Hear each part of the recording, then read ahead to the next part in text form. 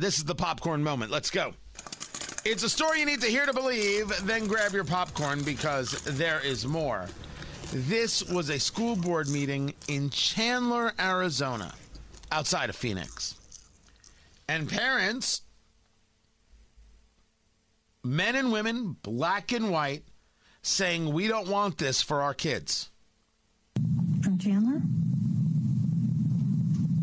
Thank you. I'm not part of any group. I just came here because my kids are 8, 10, and 12.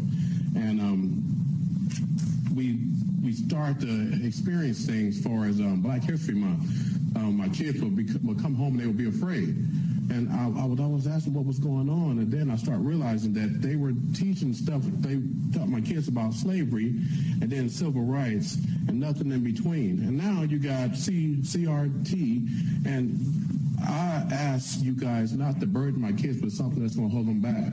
30 seconds. I don't really teach them all the history because I want them to soar as big as they can be without the burden of someone saying, well, you're oppressed or I'm being nice to you is why you're succeeding. I want my kids to just thrive and continue to be kids and grow as much as they possibly can. So I ask you guys, just take a look at what you're doing and what's the future going to hold for the kids that's experiencing all this right now. That's pretty much all I have to say. Thank you, guys. Black father. Just so you know.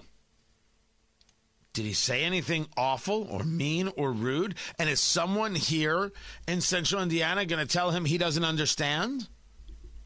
Is someone going to make the claim that it's just the white parents? This has never, ever been true. It's clear they only have 60 seconds to speak in public forum. This mom is talking quick. In the June 9th governing board meeting, you stated unequivocally that critical race theory is not in Chandler Unified Schools. I've spent the last few days reviewing every item available through the district website on the recent Summer Equity Symposium. It was not only saturated with the language of critical race theory, but it was sponsored by Stand for Arizona, a political nonprofit who runs the Center for Anti-Racism in Education. Anti-racism has become the preferred euphemism for critical race theory. What concerns me the most about what I read, watched, and researched about the symposium is how you are framing our direction for the district. The moderator said they are placing equity at the center of our district.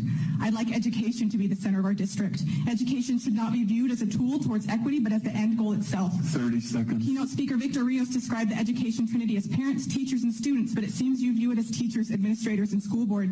Parents should sit down, shut up, and take what we're given and be grateful. You are prioritizing your own personal and political agendas above the welfare of this district's students. Many of my friends have pulled their students from the district into charter schools and homeschools, and they've encouraged me to do the same. I've always been an advocate for our public schools, and I've valued the resources and opportunities found here, but I find the value diminishing quickly. We have voted you in to advocate for our children, and we'd ask that you do so. Parents will not stop. And it's important for school boards to understand this. And parents of all colors, of all stripes, are speaking out. This is my first time visiting, but as a native of Arizona and as a mother of 2 children who made it successfully through the Chandler School District, I am here to just visit and start to inquire and ask, please, that we start to understand whether or not a product known as critical race theory is necessary in Arizona and in this school district. I am a successful black woman in this state. I am a University of Arizona graduate. I'm a native of Arizona who's made success because I wanted to. 30 seconds. I have my children learning the principles I have learned. They made it through the school district with success, and they are also now making their way.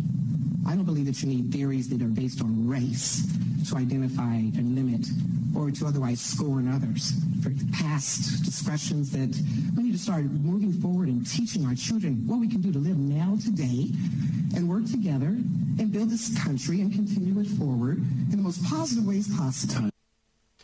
Stand tall, parents. You're right. And the parents of America are with you.